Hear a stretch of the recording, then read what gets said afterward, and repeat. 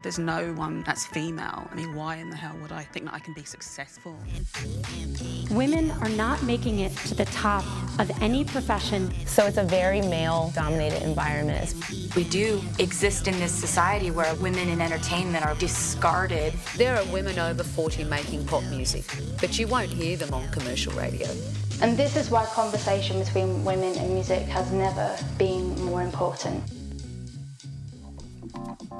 Hi, and welcome to Control, the podcast where we speak to incredibly inspiring women working in the music and creative industries. I'm Chelsea Wilson, your host, and in this episode, I'm speaking to musician, speaker, writer, and disability advocate Eliza Hull. Eliza's music has been described as stirring, captivating and heartfelt, and has been featured on Australian TV shows such as And Then Something Changed and The Heights, and American TV programs such as Awkward, Teen Wolf and Saving Hope. She's currently working on her 5th studio record, due for release in 2023. As a speaker and disability advocate, Eliza has presented panels on accessibility at South by Southwest in Austin, Texas, and music conferences such as Changes. She performed at Ability Fest and also produced the ISO Aid Accessible All Areas Festival, featuring disabled musicians from around the world. As an audio producer, Eliza developed the We've Got This series about parenting with disability for Radio National and ABC Live, which was developed into a book, We've Got This: Stories by Disabled Parents. She recently released her first children's book, Come Over to My House, co-written by best-selling author Sally Rippon. Eliza was awarded the Music Victoria Amplify Award, the National Leadership Award from the Australia Council and Arts Access Australia, and the Diversity in Music Award from the Women in Music Awards.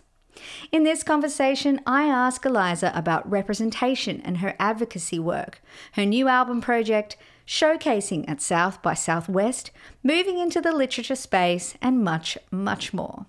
This is Eliza Hull in Control.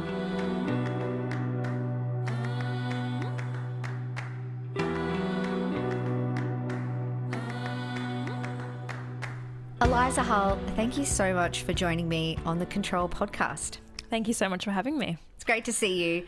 Firstly, I wanted to say congratulations on your Amplify Award win at the Music Victoria Awards and also the Women in Music Diversity Award.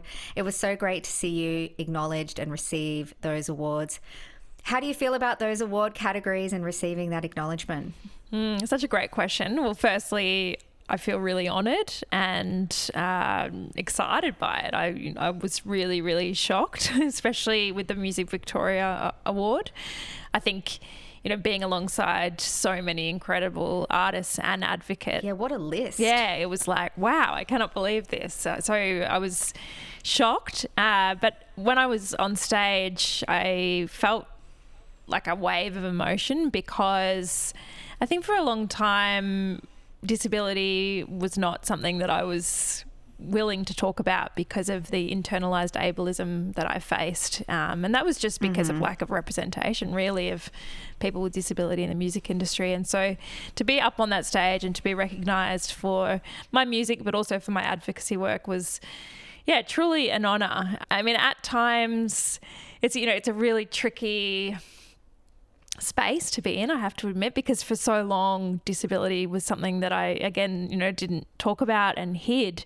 And yet now that's really, funnily enough, the moment that I kind of stepped inside the space of disability advocacy, sometimes it's now hard to get my music out there because disability is, I guess, the advocacy and the consultancy is really taking up a lot of my time and space, which, it's a hard thing to now navigate that kind of those different roles. But, that all takes time. Speaking of your music, I'm really excited to chat to you about your upcoming record, your 5th studio record, hopefully coming out early next year, produced by Georgia Sally Banks, who's also known as Odette, and Pip Norman.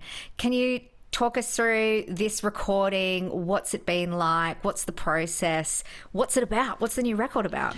Yeah, I'm calling this a record reunion, and the reason I'm calling it that is because it feels like a bit of a reunion with oneself. And I think that as I just spoke briefly then about, is that kind of, for a long time I really hid a lot about myself, and that was really a heavy space to live in. And so now that I'm speaking more openly and being more authentic and speaking my truth, it has felt like almost like a reunion with oneself, with the older version with myself, almost the child version of myself, when I truly accepted myself and didn't fear difference and didn't fear being different and feeling really different. The process has been really fun, I have to say. Just great. Yeah. Sometimes it isn't. Recording can be really hard work. Exactly. Every time I've gone into the studio with Pip and also with Georgia, I felt really listened to. I felt like we're all on even ground. I felt like it's been just a great collaboration, fun, enjoyable. There's been a lot of joy, and the songs feel just really exciting. And I feel like I'm really speaking about things that I haven't spoken about before, and the music really also has kind of gone up that notch, I guess. It does feel very different and goes in ebbs and flows between more of that kind of melancholy sound, but also there's a lot of joy in the songs and power as well, which is really exciting. And what about the instrumentation? Because some of your work has this really lush, ethereal kind of sound, but then when you performed on Q&A for ABC TV, it was just you and piano, so you can kind of do both of those sort of sounds. What's the kind of audio sonic flavor of this work?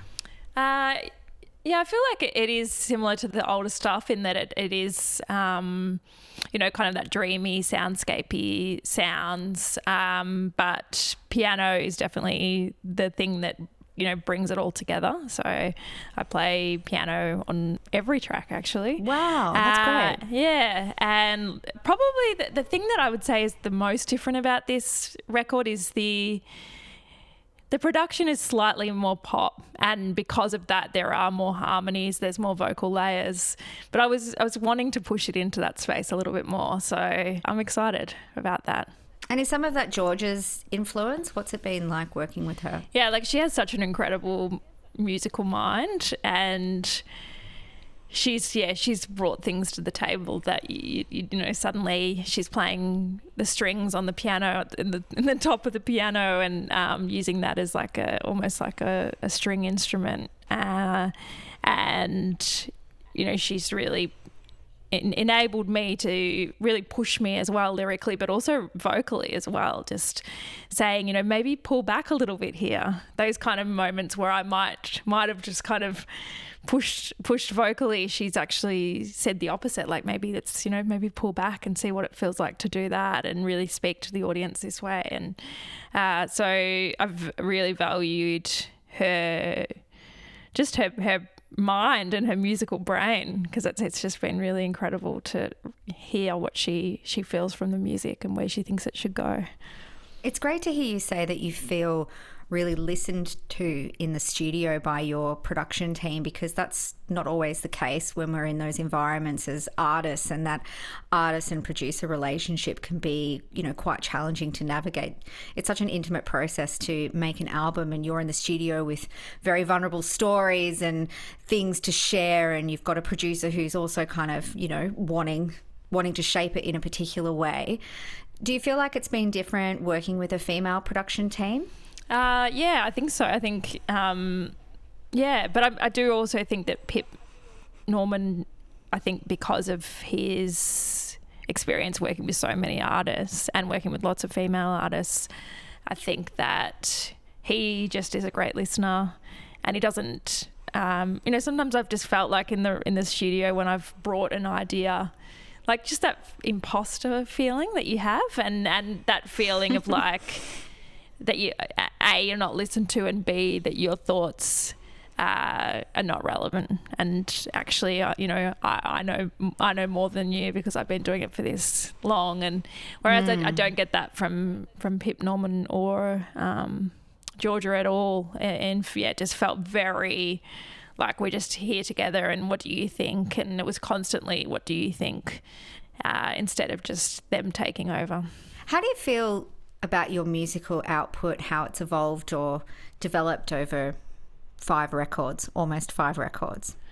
Yeah, I mean, I never listen back to my old music, but I did the other day, actually. I had a long drive and I, dived into lots of new records that I wanted to listen to. I went back to some old stuff and then, I don't know whether it was just I was in this reflective mindset and I looked back and, it actually made me feel proud, to be honest. Like, normally sometimes you can really cringe with what you're listening to. Yeah.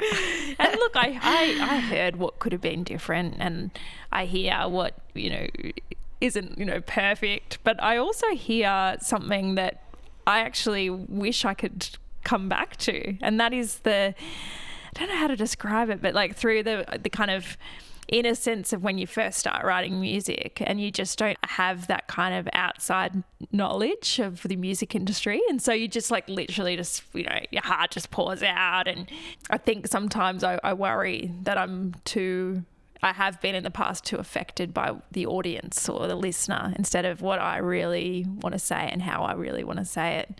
And I think that the first record, I wasn't in that space at all. It just sounded really honest. And yeah, look, there's some songs I don't particularly love as much, but there are some songs that have really stood, I guess, their ground for a long time and I still really appreciate. The last couple of years have been incredibly difficult for artists, especially in terms of live performance with shows being cancelled and the uncertainty. How did you navigate through this time? And did you have moments where you questioned if you still wanted to work in music? Yeah, absolutely. It was hard and there was a lot of gigs that got cancelled for me. I was almost at that time was about to play at the Sydney Opera House and I was so excited for that. That got cancelled and there were a lot of gigs that got cancelled. Has it been rescheduled? I ended up playing that one. So that was, it was very, Oh, good. Okay. And there was a couple of shows that I postponed. I think one in particular got postponed 5 times. And even when we did start opening up, there was this kind of belief that everything's back to normal. Well, it's still not, because if a musician gets COVID, you have to cancel the gig, or even if your guitarist who you've rehearsed with lots gets COVID, you still have to cancel because it's too expensive to suddenly in a day rehearse the whole show with another guitarist. So yeah, there was definite times that I felt like that the music industry is just too hard. But I just don't think I could ever let music go, to be honest. Like, I think the music industry is hard, but for me, the actual music and the actual creation of music and getting into the studio and performing to an audience, that'll never feel hard because it just has to happen. It's like, it's in me and it will never go away. But yeah, I felt like there was times, I think especially in the Victorian sector, there were times where I just felt like the government weren't listening and weren't doing enough and giving so much money to other areas, even the film industry. Anyone else, really. Yeah, exactly. I guess that really comes down to that real lack of belief in what the music industry actually does every single day for people. And without it, it's such a massive hole in the art sector, but also just in society in general. Like, the music industry is what makes Melbourne and regional areas feel alive. So I hope in a way we can actually use it as a tool to realise when something's taken from you, what it actually means. Do you think that's happened though? Do you think the general public now are valuing music more than before? I'm a little bit skeptical on it. I am too, but I actually do think that there's a greater appreciation for music, but maybe that's just the circles I'm in. I don't know, I just feel like the audiences are, what I'm hearing is, I really miss this, I really want to support artists more, this feels so good to be listening to music with friends, and yeah, this is what community is. And whether that really translates into people buying merch and people buying tickets, and I'm not sure, but it does feel like there has been, I guess, what is taken from people, it's kind of reiterated the importance of what it does. Yeah, I think you're right, but it definitely was an interesting time, and I don't think as artists we'd really thought before the pandemic about how we were viewed by government more broadly, but then all of a sudden seeing support go to other industries and not music specifically, it was like, oh, hang on, we're kind of invisible actually. Yeah, it's such a shame to really lose all the people we lost, and a lot of people haven't come back actually, especially within certain areas like sound engineers, production. It was too hard to hold on at that time, and we have lost some artists as well to other careers, which again is a real shame. Yeah, and venues as well. It's just kind of across the whole board, really. But I love what you said before about, even though the industry side of things can be really difficult to navigate, and I think quite exhausting also from an artist point of view, because it just seems so huge and so big and so bleak at times, but I love that you still have the joy for music and the thing that propelled you to want to be a creator in the first place, that energy is still very much with you. I've heard you talk about music before being an escapism when you were younger and coming to terms with living with a disability. Can you talk to us about what music means to you, especially around that time, and how it became an essential part of your life? Yeah, it was kind of by chance that when I was 5 years old, I started falling over at school, and that's when I started to develop my disability, and that was the time that I learned that I could sing. And it was by chance that my music teacher invited me to perform in the local Eisteddfod, and yeah, it was that. I think when you are feeling really confused as a child and not knowing why everybody's talking about you and why you have to go to so many hospital visits, why you're constantly falling over at school, why you're suddenly in pain, I think that is a really confusing thing to happen to a child. So to then have the juxtaposition of being told you're really good at something and, the applause, I guess, like having people say, well done. And I think that just really was such a great thing for my confidence at that time.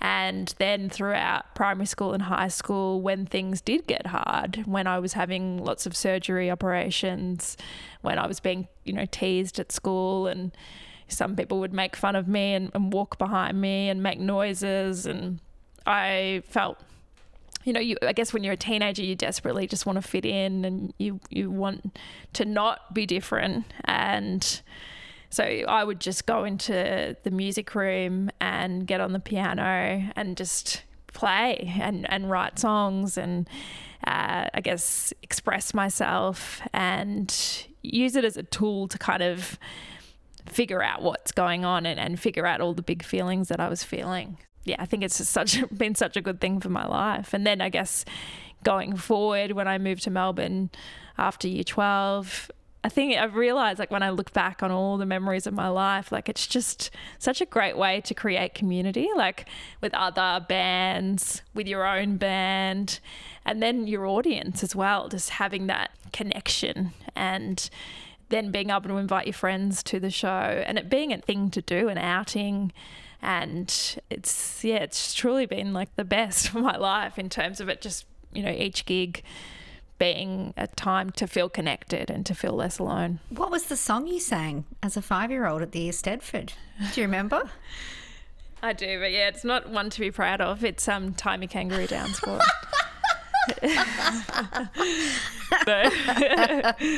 I'd love to chat to you about your work advocating for a more inclusive industry. It's really important work that you're doing, and your role as an access consultant. You're currently advising for organisations such as the ARIAs, Music Victoria, APRA, the Arena Theatre Company, Bakehouse Studios, and live music venues such as Theatre Royal, Castlemaine. I mean, it's fantastic that finally there is conversation happening around this and a willingness to, you know, start that process. But what is that process like for you? How do you approach creating strategies for these clients?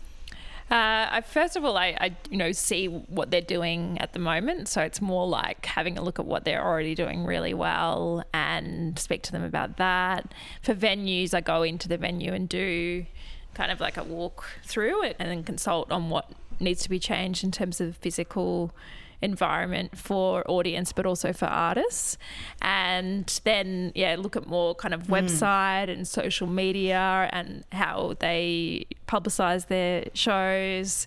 And also, talking about simple quick wins, really. Like for a venue, a lot of venue operators don't know how to ask someone whether they have any access requirements and don't know whether they should. And I'm absolutely all for asking that question so that it's not up to the person with disability having to constantly say, is your venue accessible?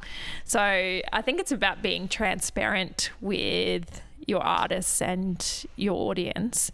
And even if your access isn't perfect in inverted commas, then still listing that. For instance, stating that if you have a step up into your venues, just stating that so that a person with disability knows what to expect and potentially can make adjustments to be able to still access your venue. We do a lot of work not only in the physical space but also in terms of attitudes, because it's all well and good to physically access a venue, but if you're not treated right when you go inside that venue, that's, in my opinion, just the same or if not worse. An example I have is often I won't be let into a venue because security guard will think I'm drunk. So educating even security guards of how to treat people with disability, or sometimes I'll go inside a venue and venue staff will talk to my partner instead of to me by saying, does she need a chair? And, what does she need? Instead of talking to me. And so it's just kind of reiterating that those attitudes and how we can change the language we use and how we treat others. Also looking at ways that we can be more accessible for not only physically but also for people that are blind or have low vision, in terms of image descriptions on social media, alt text on websites, and captioning videos and social media posts for people that are deaf or hard of hearing, having an Auslan interpreter on stage. And then also making more relaxed shows for people that are autistic or have sensory sensitivities. And I'm seeing more of this happening, relaxed shows, which are so great for a lot of people, even people that have families or young children that want to go to more of a relaxed environment. It opens up to various audience. And I think the other thing that I feel the music industry really learnt from COVID is the ability to live stream. And I have noticed that is dropping off now. Which absolutely. I just think it's such a shame because, I know, isn't it? Yeah, so I think disappointing. There's so much that could be done in that space. Like you could sell a live stream ticket and reach a whole other demographic, whether that be people with disability that it is too hard to get out and see live music, but also for people that are pregnant or people that have families or people that have chronic illness. I think there's such a way to bring music into people's homes and spaces in ways that we were doing during COVID but have really kind of forgotten for some reason. Yeah, I think, there's a commercial side of that where, it does cost money to have camera operators and set up that infrastructure. And, a lot of the things that were missed over the COVID kind of lockdown period was the inability to monetize things very easily, and a fear that maybe if things are streamed, people won't come physically, and our priority is to get people in the venue so they buy drinks. But it's just such a missed opportunity. And you also wonder, you know, so many venues received funding to purchase this capital infrastructure to roll out streaming. So what is there? Just all of this camera equipment sitting, gathering dust in cupboards now in venues all across the world. It's not just here, it's everywhere. So yeah, I'm completely with you. I think the streaming is just an incredible opportunity for everyone in terms of inclusivity for shows. I know you've spoken about accessibility at a bunch of different conferences, and it's great that these conversations are happening in these contexts. You've spoken at the Human Rights Convention, Free and Equal for the NDIS. You've spoken at South by Southwest, Brunswick Music Festival, the Wheeler Centre, Changes. You were on Q&A for ABC TV. What do you feel like the response has been? And do you think we're gaining some traction in this area? We still have a really long way to go? Yeah, look, I think that it's really clear that things are shifting. I think that people are really willing to step in. People are willing to be educated, and like there's some definite shifts and changes happening. Like that's for sure. And I like saying that because I think sometimes when people just always talk about the things that need to change and the barriers, that we're not giving enough space for the fact that we are moving into a more inclusive world, and that these conversations didn't even exist in the past. And that is why for so long I was so deeply afraid of using the word disability, but also just afraid to be me, not wanting to walk and not wanting to be carried up onto the stage because of that lack of conversation around disability. So I think, yes, we are moving into a far more inclusive music industry where disability is not only being celebrated, but at times being prioritised. But I also think that we still have such a long way to go. And I think the spaces that I'm seeing it the most is in terms of representation still, and in terms of attitudes as well. So like I think people are making some real changes in the way that they make live music more accessible physically, but also in terms of social media marketing. People are thinking about it, getting an Auslan interpreter. It's all really, really great. But like I still think that we don't have enough people with disability in leadership positions. Board representation. Yeah, board representation, festivals, just live music in general, and radio, TV. It's record labels. I still think that there is an attitude, an ableist attitude, that disability is not something that, I think there's still like attitudes even that people with disability make great artists. I still think that there's some attitudes there around what people stereotypically think about people with disability and what they can and can't do and the music that they create. And I think disability is often being portrayed as either something really tragic or something that's really inspiring. Bit of a binary, isn't it? And I think that often we do still fall into those spaces. And I was recently at Big Sound and, without speaking about who or what, I had a meeting with a label and we were talking about my music and it was going really well. And the moment that I said I have a disability, it was like, oh, I'm so sorry. Like really apologetic, and it felt very much like that was such a tragic circumstance. And then the meeting was really kind of shut off straight away. It just felt like that was it. That kind of closed the meeting. It's so tricky because I don't ever blame that person, because that's what we've been like, that's what we've seen time and time again. Like I think when we think about when we think about even ads, like where someone's been in a car accident, now they're a wheelchair user, and it was often portrayed as like that's the end of their life, that's over now. Like, so I think It's just either lack of representation, but also that the representation has been skewed in that way of like that it is really a negative to have a disability, or to be feared, a group that we don't want to join. Whereas I think that you'll actually be lucky if you join this group, because it means that you'll be old and you would have grown to be an elderly person, because often that's when we do become disabled later in life. And it's also the one community group that anyone can join at any time as well. And I don't think people often don't think about that.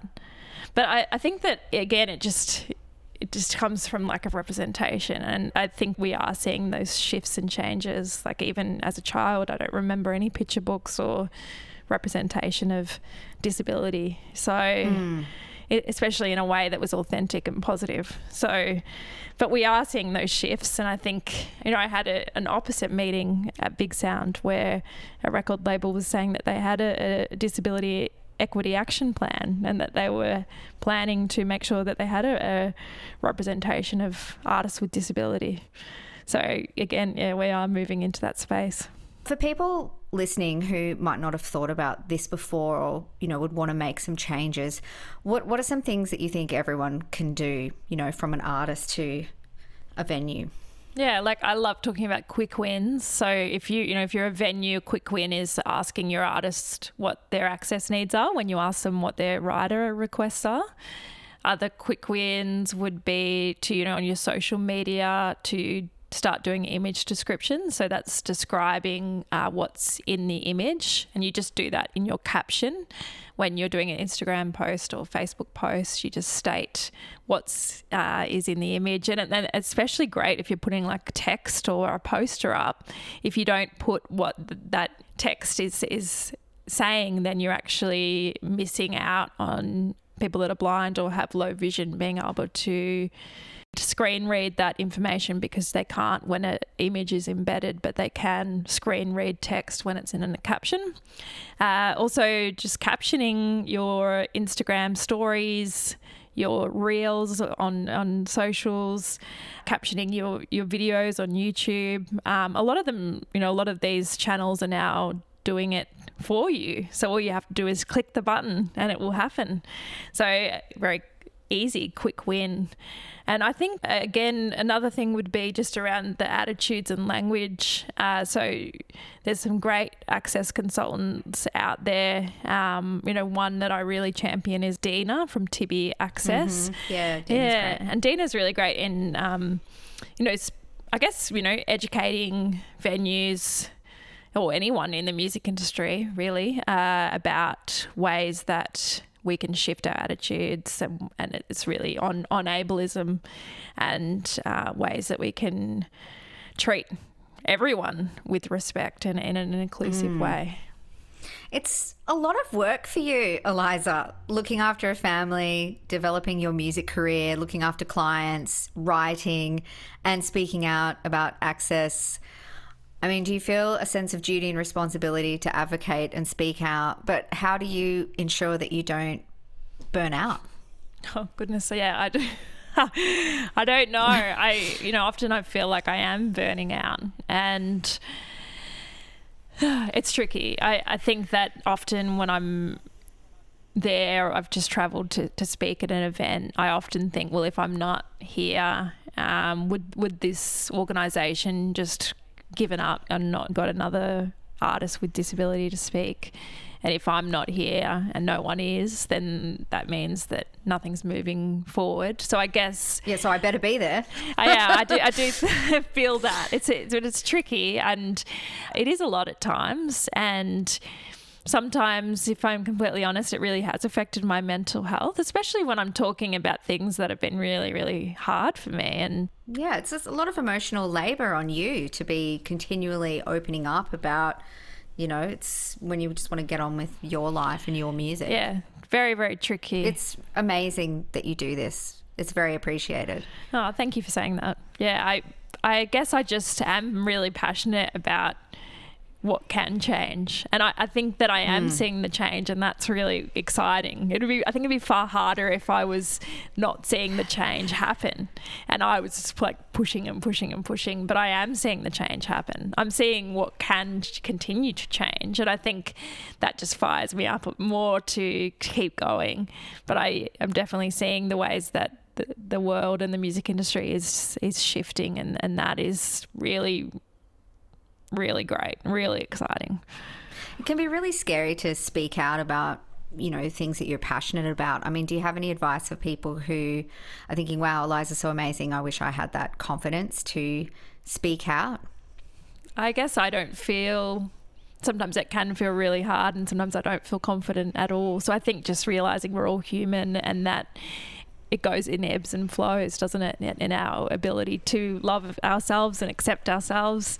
And that's just, you know, I guess what makes us human, isn't it? But for me, I think I would just say, you know, if anyone's feeling like they have a story to share, because we all have a story to share, and if anyone feels like they want to be more authentic and they want to speak about their lived experience, I think whilst it's been heavy at times and I am really tired, I am so grateful that I have been able to share my experiences and my story. It's given my life a lot of purpose. And not only that, it's just taken off this huge weight of the hiding and the fear that I had of constantly having to mask and conceal who I was. And I am really... feeling just really great about the fact that now I don't have to hide and now I can just be myself, and it's been like a huge weight just off my shoulders. You mentioned you went to Big Sound. Earlier this year, you travelled to South by Southwest. We recently spoke to Millie Millgate from Sounds Australia about export on the Control podcast. So I really wanted to chat to you about showcasing an export. What was South by Southwest like for you?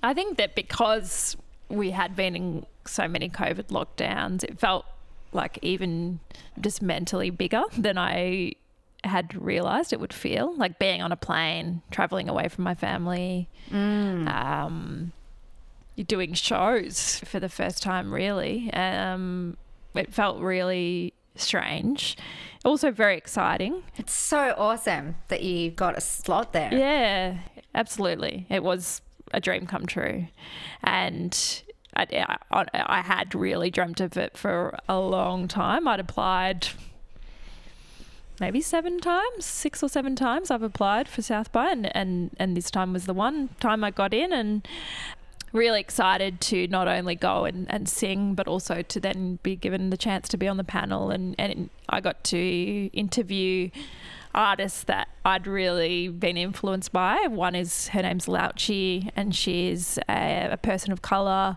lives in America, blind, and is an incredible advocate. So fiery and passionate and making huge shifts in the music industry, like thinking things that I'm like, oh wow, I hadn't even thought about that. And she's started a coalition called RAMPD, which is spelt RAMPD, and they're doing a lot of work with the Grammys and a lot of organisations, and it's a worldwide coalition that I'm now part of with her, and we meet often and to speak about our experiences all around the world.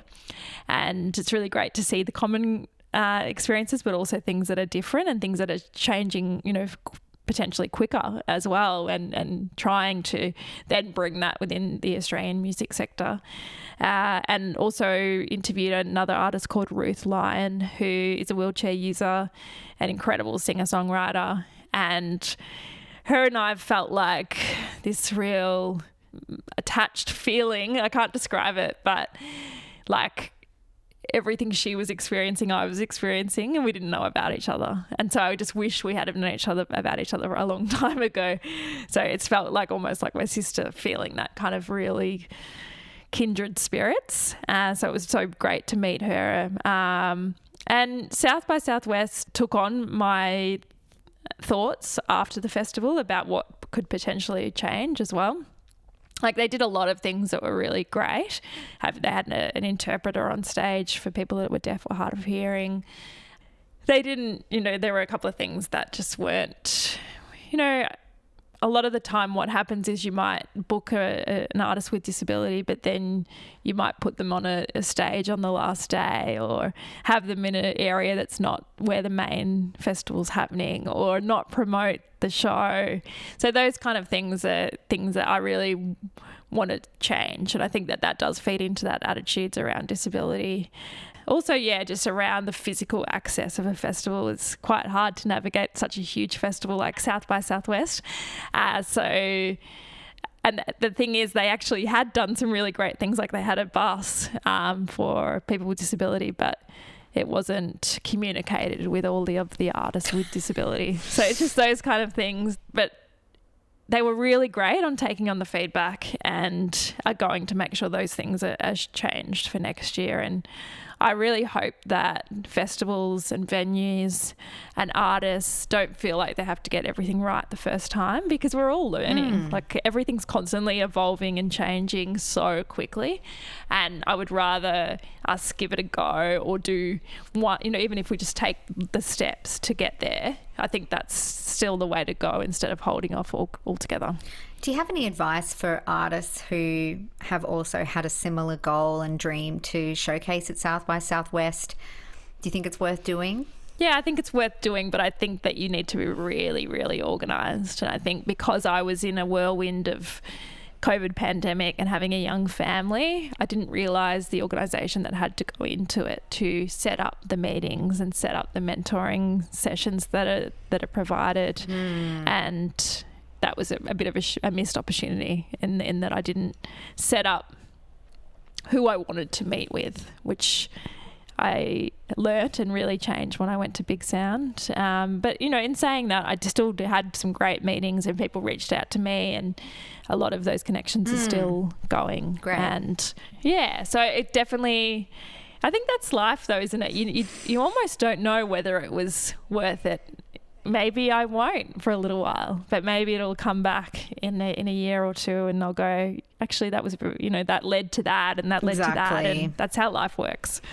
Yeah, exactly. I just did a performance at APAX, the Performing Arts Exchange conference in Sydney, a couple of weeks ago, and I have no idea, is anything going to come from this or not? But, it's part of the experience, of being an artist and, putting yourself out there and going along to these things.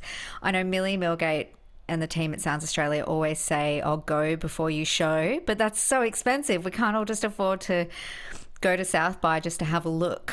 It's just economically, out of reach for most of us. So I think that's great advice, is try and line up any meetings you can in advance. I found that with, I went to Jazz Ahead in Germany a few years ago, and I didn't do that really. So you're just sort of in this massive space with thousands of people who all seem to know each other.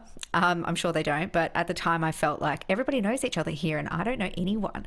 And it's really, it's like cold calling. You just kind of randomly going up and chatting to people, and that's really intimidating for a lot of artists that don't feel very good about the hustle side of the industry. Yeah, and I think it can be so overwhelming that you're going anyhow. You're rehearsing, they're getting the visas, getting the travel organised. There's so much logistics that go into doing anything like that, and then the financial logistics as well. So then to be that person that then has to try and figure out who to contact and how to contact them, is like, it was just too overwhelming for me at that time. It is a lot of planning. Really, you want a team, you want to spend a lot of time in advance before you get there to kind of make some plans. But, when you're working and trying to make ends meet and have a family and all these other things, you kind of don't have time to even think about it until you're on the plane on the way there. And then you're just like so exhausted from even just packing the suitcase. It's like, I'm just going to watch a movie. That's how I am. I'm just going to have a wine and watch a movie. Yeah. Changing track a little bit, I wanted to chat to you about your writing. You've written for publications such as Mamamia and ABC Every Day and Double J, and you've now released 2 books. I'd love to talk about your book, We've Got This, which features stories from disabled parents across Australia. What was the process like for you putting the book together, and what were some of your key learnings from this experience? I mean, what an incredible project. It came about because there was actually an ABC scholarship for a regional person with disability, and I applied for that with the idea of we've got this, and so it became a podcast series to begin with. But in the back of my mind, I always really felt like it would be a great book, and the reason being is because when I was thinking about having a child and pregnant, I tried to find a book like this, and there was absolutely nothing out there. You get given so many books on parenting, and I couldn't find anything about disability and parenting, and I really wanted to know wild. Even just like just even those little things of like, how do you do this? And, how do you, for instance, I've got low muscle tone in my hands, and so I didn't feel like I could give my baby a bath. Is there any equipment that I could use to do that? And just those kind of little hacks on ways that we can parent as disabled people. But yeah, there wasn't anything out there, and that's really what I set out to change. And I had put a chapter in Growing Up Disabled in Australia that was edited by Carly Finlay, and it was published by Black Ink. And so after that coming out, I went back to them and said, I've got this book idea, what do you think? And they were really on board straight away, which was it was just so great that they supported the project. And then it's became a book that came out in March this year, and that features, my experiences and also the experiences of 25 parents with disability that identify as disabled, deaf, or chronically ill. And some of them wrote their own pieces, and some of them I interviewed and wrote with them as an accessible way to be part of the book. And it's now becoming an international version, so I've now done it all over again with Canadian parents, American parents, and British parents. And so it'll come out next year in February, same title but completely different book. And I also have a children's book that's just come out, Come Over to My House, which you've co-written with Sally Rippon. Tell us about that. Yeah, I had the idea, I guess, because of We've Got This, that I wanted to make like the sister book for children. And so it's like We've Got This because it actually goes inside all the homes of these families that I got to know really well to authentically portray parents and children with disability. So inside, it's come over to my house, come over and play, and it comes from a child's perspective, inviting another child into their home. And inside the home, it's, shows, I guess, the similarities between us as people, but also shows the ways that these parents and children are really creative and adaptable, and that the I guess really fun as well. Like it shows ways that having a disability can be something that's really not to be feared, but also something that can be to be celebrated, really, ultimately. And it also has a conversation starter at the end of the book for parents, so ways that we can talk about disability. So whilst it will be that representation, it will also be a great conversation starter. That sounds incredible. How did you know you were a writer? How did you get the confidence to step into a literature space? It's so different from music. I guess because I love writing lyrics as well. Like I knew that I love to write, and I have always written. So even as a teenager, I'd write like elaborate stories, and it just always felt like that was something I really liked to do. I kept journals all my life, and even as a child, I wrote in one of those journals that one day I wanted to be a journalist and a singer, and I ended up doing it with the ABC. I've done a lot of journalism, a lot in audio, but a lot also in writing. So yeah, I guess just, practicing and doing small articles, and then wanting to share my story in that space felt like the next step. You've achieved so much already. Do you feel successful? Do you celebrate the wins, or is it just one thing to the next, to the next, to the next? I think that's a really great question. I think you can just feel like you're just constantly going, and it has felt like that. Like I haven't really had much time to reflect.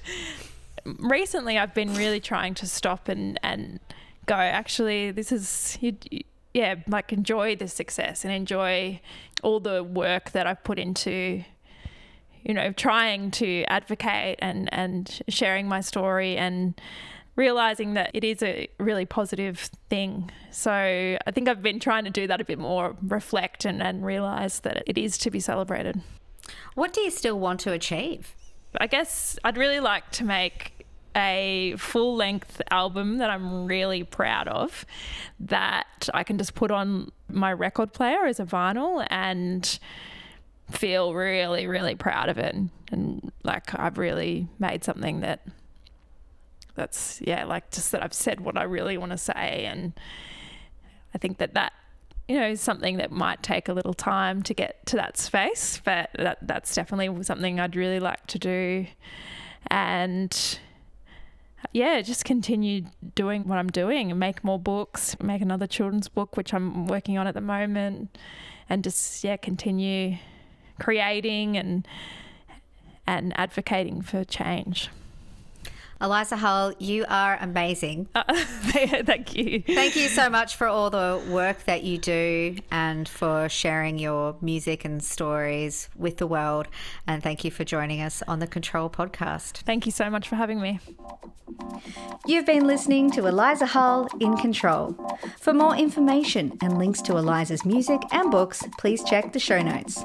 A full transcript of this episode is available at controlpodcast.com. If you've enjoyed this episode of Control, please subscribe and leave a rating and a review. It helps others to find the podcast. And please keep in touch. I'd love to hear from you. You can follow Control on Instagram and Facebook and let us know what you think of the conversations. This episode was recorded on the lands of the Wurundjeri Woiwurrung people, and I'd like to pay my respects to elders past, present and emerging. Until next time, stay safe and be kind. This is Chelsea Wilson signing off.